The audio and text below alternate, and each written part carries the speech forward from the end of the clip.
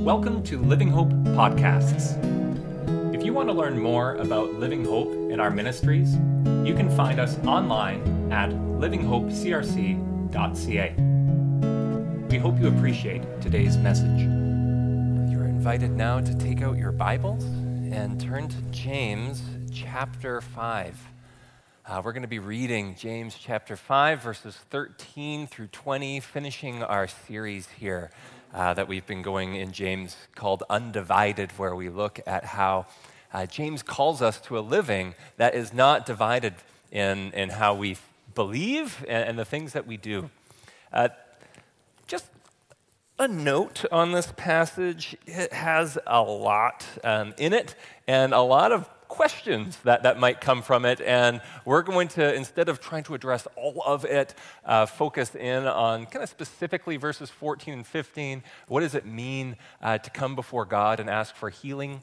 But there is more in there. If you want to talk about that whole line of confession that we already talked about earlier, this line about Elijah or the last two verses, we can talk about that later. There's lots in here again. With that reminder, let's come before God in prayer. Our Lord and God, as we come here to hear your word, fill us with your Spirit. Soften our hearts that we may delight in your presence, sharpen our minds that we may discern your truth, and shape our wills that we may desire your ways through Jesus Christ our Lord. Amen. James chapter 5, verse 13. Is anyone among you in trouble? Let them pray. Is anyone happy? Let them sing songs of praise. Is anyone among you sick? Let them call the elders of the church to pray over them and anoint them with oil in the name of the Lord. And the prayer offered in faith will make them well. The Lord will raise them up. If they have sinned, they will be forgiven. Therefore, confess your sins to each other and pray for each other so that you may be healed. The prayer of a righteous person is powerful and effective. Elijah was a human being, even as we are.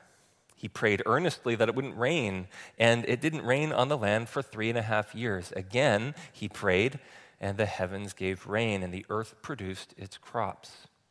My brothers and sisters, if one of you should wander from the truth and someone should bring them back, remember this. Whoever turns a sinner from the way of error will save them from death and cover a multitude of sins. The word of the Lord. Thanks be to God.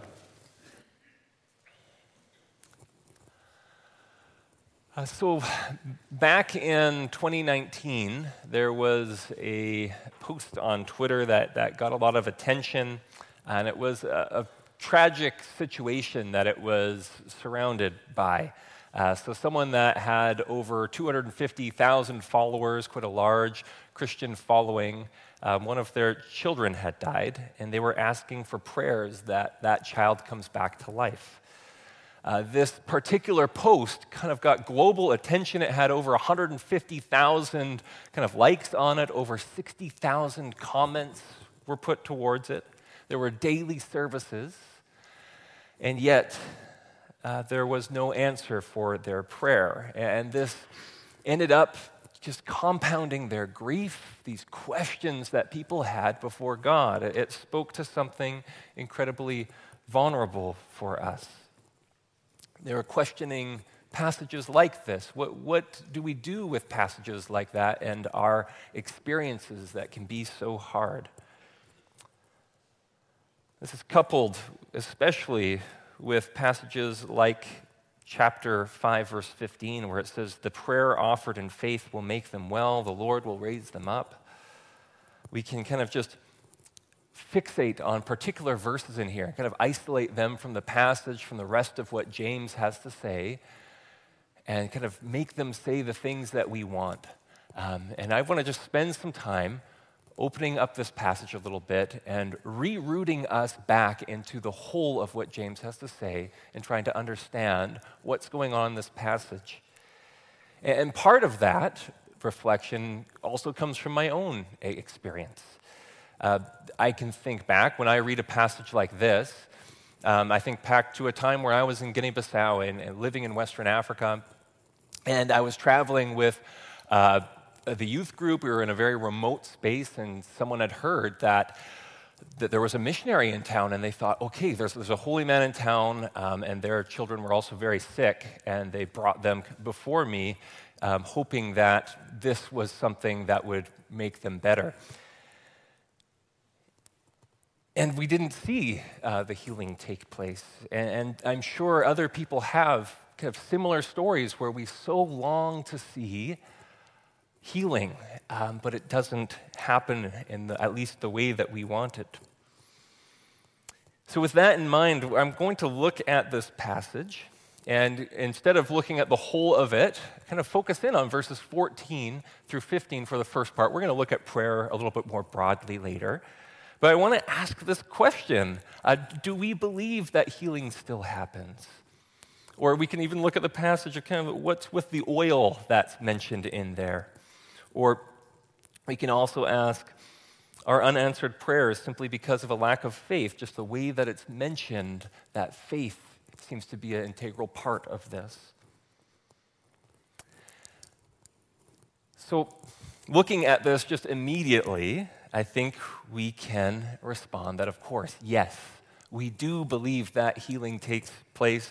There's even this command in here that we are to ask. We're to gather others from the church to pray for healing. Being part of Scripture-believing people, that's a command that we have to respond to. Now, one of the things that might kind of sidetrack us in here is this mention around anointing with oil. I know that gets a lot of attention in the commentary, so I'll just mention a couple of options in understanding what's going on there. Why does James mention that?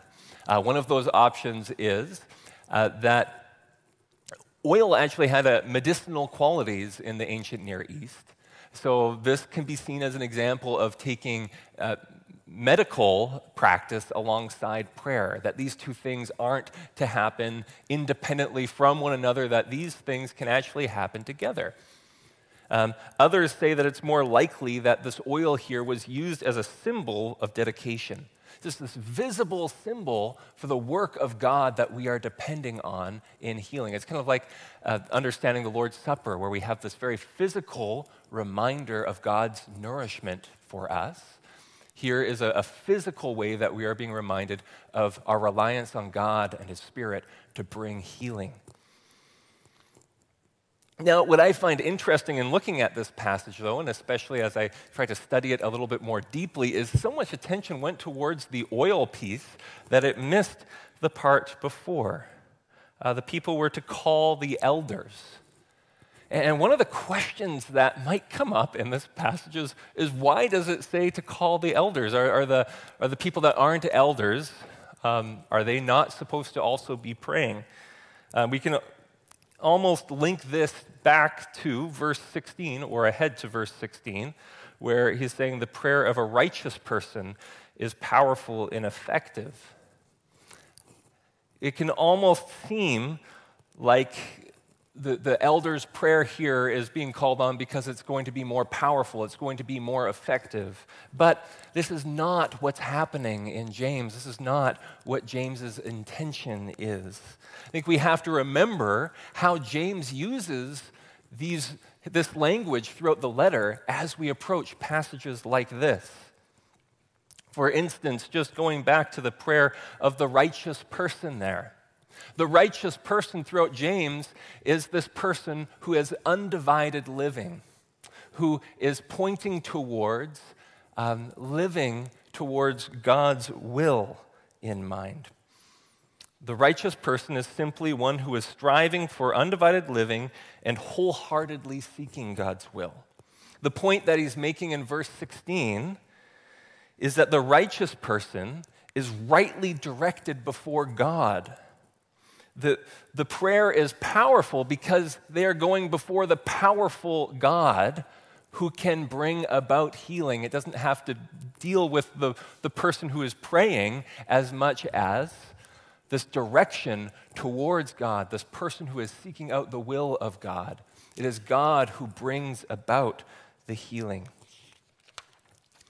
Now, to return back then to this note about the elders, if it's not that they have this special quality to heal, then why does he call for elders to bring this prayer?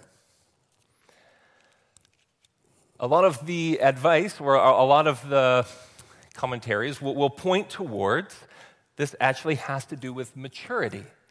The word for elders here isn't necessarily talking about the office of elders. So it's not saying that if you're sick, you have to get one of the 8 people that are elders in our church. That's not the application here. The word for elders simply means those who have years to their faith. It's kind of in opposition to people who are young in their faith, that are inexperienced in the Christian life. It's basically saying we can think of it in terms of just maturity in our life. One of the things that it protects people from then is the inflated ego that might come alongside healing. The advice reminds us of a story in Acts chapter 8, where someone named Simon sees that Peter and John are performing these wonderful miracles, and he thinks, man, I would love to be able to perform a miracle like that, and then people would respect me, and I'd have all this attention towards me. So then he actually offers them money to say, well, give me this gift so that I can be performing miracles like this. It's the issue in there was that his heart was in the wrong place. James doesn't want young people here to have an inflated sense of themselves, to start thinking that they are the ones that do the healing. He calls for people mature in their faith who can attribute healing towards God. James is making a statement that's not just restricting it. He's not saying that this is limited, that healing is limited to the elders. James is encouraging people to seek out those who are grown in their faith, who are mature in their faith, to pray over the sick. The next line here then points towards a prayer offered in faith will make the person well. The Lord will raise them up. This passage has been used to say all sorts of things. One of them is that essentially, if you have enough faith in your prayer, then you're guaranteed that there will be healing. And if there isn't healing, well, that's because there wasn't enough faith. And again, that's just not what James is pointing towards. And there's several reasons why. I won't get into all of them, but I just want to mention a few of them here. First of all, the prayer offered in faith. That word faith, again, is a really important word in James. And we've been tracking this throughout our series, if you've been here throughout the series in James. That faith has to do not with this kind of intellectual ability or our intellectual belief in God. That's a little bit more how Paul describes faith, but faith in James is a little bit different. It has to do with this undivided living before God. The person in faith is the one who is aligned around God's will. The point that comes up here is this prayer for healing, one that is lined up with our understanding of what God's will is in this circumstance. Perhaps this is another reason why it is calling for those who are mature in their faith. It's people that are practiced in discerning what God's will is here. Another thing just to mention, I don't have this in my notes, but I figure it's worth mentioning here, is in the NIV it translates this part as will make them well, the Lord will raise them up. If you translate those passages, that part of the passage more directly from Greek, the language is, and the prayer will save them. And what's interesting in his language of salvation is that he had the option to say, if we pray for the sick person, they will be healed. That's kind of the natural progression of it. But James doesn't even name healing there. He makes it more ambiguous, that this person being prayed over will be saved. The language for raise them up is the language for resurrection. In every other case throughout the book of James, salvation and resurrection have to do with this end-time view of Jesus coming back, that this person will be saved. There is a little more ambiguity than sometimes we give in our first readings of the passage. That's just an extra side note there. Just another thing that we want to do when we're reading passages and we come across, so maybe you don't know Greek and you won't be able to make those insights. Another thing that we can do is just understand that Scripture has to match up. It has to be consistent with what's in the rest of Scripture. And we find that if we read more broadly, we can find lots of examples of prayers being offered and not being answered, even though there is plenty of faith behind it. The classic example there is of Paul, who has this thorn in his flesh, this thing that he has prayed for, but has not been taken from him. Another example, perhaps even more drastically, is Jesus has a prayer. He says, in the Garden of Gethsemane, my Father, if it is possible, may this cup be taken from me, yet not as I will, but as you will. If we see a request from Jesus not being answered, it may have us second guess our theology if we demand that every prayer that we pray is answered exactly as we want it. We see Jesus' words give us a good model there. Not as I will, but as you will. It's centered around our understanding, this discernment of the will of God in the midst of this. So, kind of to summarize here, like we are to pray for healing. This is something that is actually directed in our passage. But in the midst of this, there is discernment to take place of what is God's will in this process. And I think this matters, and I wanted to put a little extra time on this because if we don't have a deeper understanding of it, it can actually be something that causes a lot of struggle in our faith. Think back of the example that I started with. There were 60,000 comments on that post in Twitter, and if you read through some of those comments, you will see that not all of them are positive. A lot of people, when they saw that, they thought back to their own experience and a lot of pain that they had to unpack. Someone had commented quite simply that they had observed firsthand just the destruction that had taken place because they didn't get this expected miracle. And I can think of my own kind of challenges. This is something personally that I had to unpack and work through as well. If we have these rules or we depend kind of on extracting kind of single verses from passages, it can actually be something that's quite devastating, it's quite challenging to our faith. We have to evaluate whether or not this is something that Scripture is actually saying. But we also, we don't want to be overly cautious with this either. I think there's a balance that we need to be thinking of. We don't need to have every single prayer kind of finished with, if it is your will, and approach prayers with such hesitancy that doesn't seem like we believe that healing could happen. If we want to avoid either side, the overly hesitant, but also we don't want to be overly confident. As that can lead to a lot of hurt and challenge. Now, that has, that's kind of a lot that I've been saying towards the people that are praying and some of the hurt that can cause there, but I also just want to add in the person being prayed for. That there can actually be a lot of challenge for that person as well. And I say this because I had a friend at Regent who was dealing with a long time mental illness, and this is something that they had just lived with. They had begun to understand it as part of them, as something that God had called them to live with.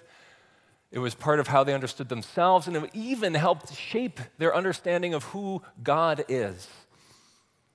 Yet when people prayed for them, rarely would they even be asked of how they wanted to be prayed for, because it was just simply obvious that they needed healing from this thing that they're going through. For the person, they actually had gone through this long journey of understanding that this is something that they were to live with, and yet it wasn't kind of being treated seriously in that way. In these times, the assumption for the need for healing was actually quite hurtful. And this isn't only for people that were dealing with mental illness. I've heard the same comment over and over for people that were dealing with chronic pain or chronic illnesses that keep coming back or are longer-term things that they have to live with. There's this common report from them that when they're being prayed for, that they actually don't really feel seen sometimes, that all people see is the illness. So sometimes our insistence for people to be healed actually speaks about a value system that we impose on them. That you can't be one of us until you are healed, that you can't be thriving in your relationship with God until you're healed. So that's the one prayer that's often offered, is for that healing. The questions that we can ask too, though, are what if this person wants perseverance or for boldness to speak God's truth wherever they're placed? What if they want strength to love those in the midst of their challenges? What if they just want the continued refining of the Spirit in them? What if there are griefs in their lives or confessions or just regular dynamics of the human life that they need prayer for? So I bring up kind of these varied cautions because these things have been hurts and things that I've seen and on many different occasions. And I don't bring it up because I think that we should be praying for healing. This is something that we should do. But I also want to highlight why James calls for maturity in faith. People who discern God's will, there's a need to be people who discern God's will and this maturity in coming before prayer, before God. Now, I think, again, it could be helpful to just name that there's a spectrum here, too, whenever we talk about prayer, we talk about healing, and that we don't want to be too far on either side of that spectrum. On the one end, we can kind of act as though healing can't happen, and there could be a lack of belief there, but on the other end, we can just elevate prayers for healing as the special way that God works, and it's the best and kind of only thing that we should really be focusing on. We do well in, I just want to mention too that in the CRC, I think often we're in this side, that a lot of people don't really have that courage to ask for prayers, and that we could use some prompting for boldness to be able to pray for healing. But also because so many of us, or at least are considered on that side, our only encounter with prayer for healing sometimes are the people that are on the more extreme end that just really think that this is the anchor for all of our faith. What is called for in our passage isn't kind of to be on either end of the spectrum, but simply to be people that come before God with boldness for healing. We would do well in actively seeking God's will for what is God calling us in each situation that we come to. This might mean persevering through unanswered prayer. It may mean having the courage to be people that ask for prayer. Notice in our passage, it's not just people going out and praying for sick, it is they are calling the elders to come and pray for them. That might take boldness to ask others to pray for you. And for those praying, it means discernment. It means discernment in how we pray for others.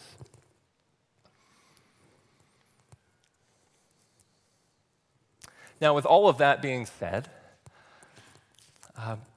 James addresses a lot more on prayer in our passage.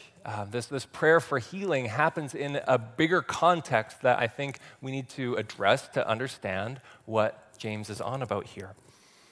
And the passage that we read begins with 3 questions. Is anyone among you in trouble? Is anyone happy? Is anyone sick? In all 3 answers there, the response is that we are to come before God in prayer. The first one he asks, is anyone in trouble? And again, this word for trouble can be, is anyone suffering? We can think back to just 2 verses earlier where he looks towards the example of Job as someone who shows this persistence in coming before God in prayer in the midst of his suffering, in the midst of not understanding what's going on. He's kind of turning back to that just a couple verses later. Is anyone in trouble? Let them pray. And the words let them there aren't just that they're allowed to pray. Some of the translations say they should pray. There's this calling and kind of commanding people into prayer. And the type of prayer that's in there, the verb that's being used for each time that it says let them here, because it's repeated 3 times, that verb actually calls for continuous prayer. It's not that if they're suffering, they just pray once and then it's done with. They are to come over and over again before God in prayer. And that prayer is one, whether they're in trouble or whether they're happy. Kind of the full spectrum of life is taken into account here. Wherever you are to be people that are continually placing ourselves before God. And kind of in that context, it's not really a surprise that sickness is being named, because James is already saying that the whole of the Christian life is to be something that is steeped in prayer. Now, something that we can note too, though, is that it doesn't actually name prayer. It says that they will sing songs of praise if they are happy, but we happen to have the songbook available to us that James would have used and that community would have used. It's a book called the Psalms, and these Psalms don't just have songs that they would sing, but they were these words that taught people into prayer, bringing all of our emotions, our feelings, our thoughts before God. And something that's beautiful about the Psalms is that it fits this full range of human experience. If you're suffering, if you're in trouble, or if you are happy and joyful, there are examples in the Psalms that give us language for expressing that before God. Now, I think it's fitting here that this is how James chooses to close his letter here. James, throughout his letter, is calling us towards the undivided life. Remember that the undivided life is one where we aren't divided between the things that we believe and the things that we do. And this isn't something that we arrive to on our own. That's something else that we have been focusing on. That we don't become undivided just through our own efforts and our own action. That we rely on coming before God in prayer. We reflected on this in the opening verses of the letter. If you go to James 1, verse 5, you'll find that if the person lacks wisdom, they are to ask for it from the God who gives generously. So there's this posture of prayer that's offered in the beginning. You find again in verse 21 in chapter 1, James says that they are to humbly accept the word that is planted within us. So that's something been at the core of James this whole time, that we don't we don't get to this place of wholeness on our own and through just our personal striving. This is through the work of God. It is humbly accepting that word that is planted within us. And this is something that's really helpful to just name, because James is a book that's quite famous for just being a call towards action. James has these really stark lines that call us to do things, yet everything is couched around first being people who pray. We are to be those who submit ourselves before God. We are weaved into wholeness through the Spirit working in us. We are in good times and in hard times bringing our attention towards the sovereign God who shows us the way towards this true wholeness. Now, I think it's suitable then, just to finish here, that James finishes with this note towards prayer. James, in the very first verse of his letter, introduces himself as James, a servant of God and the Lord Jesus Christ. And the account that we have of James is someone that had lived into this and practiced this. And I want to finish here just with a quote from one of the commentaries that was just giving an introduction to who James is. And I think it helps us to frame James in a good way as we finish.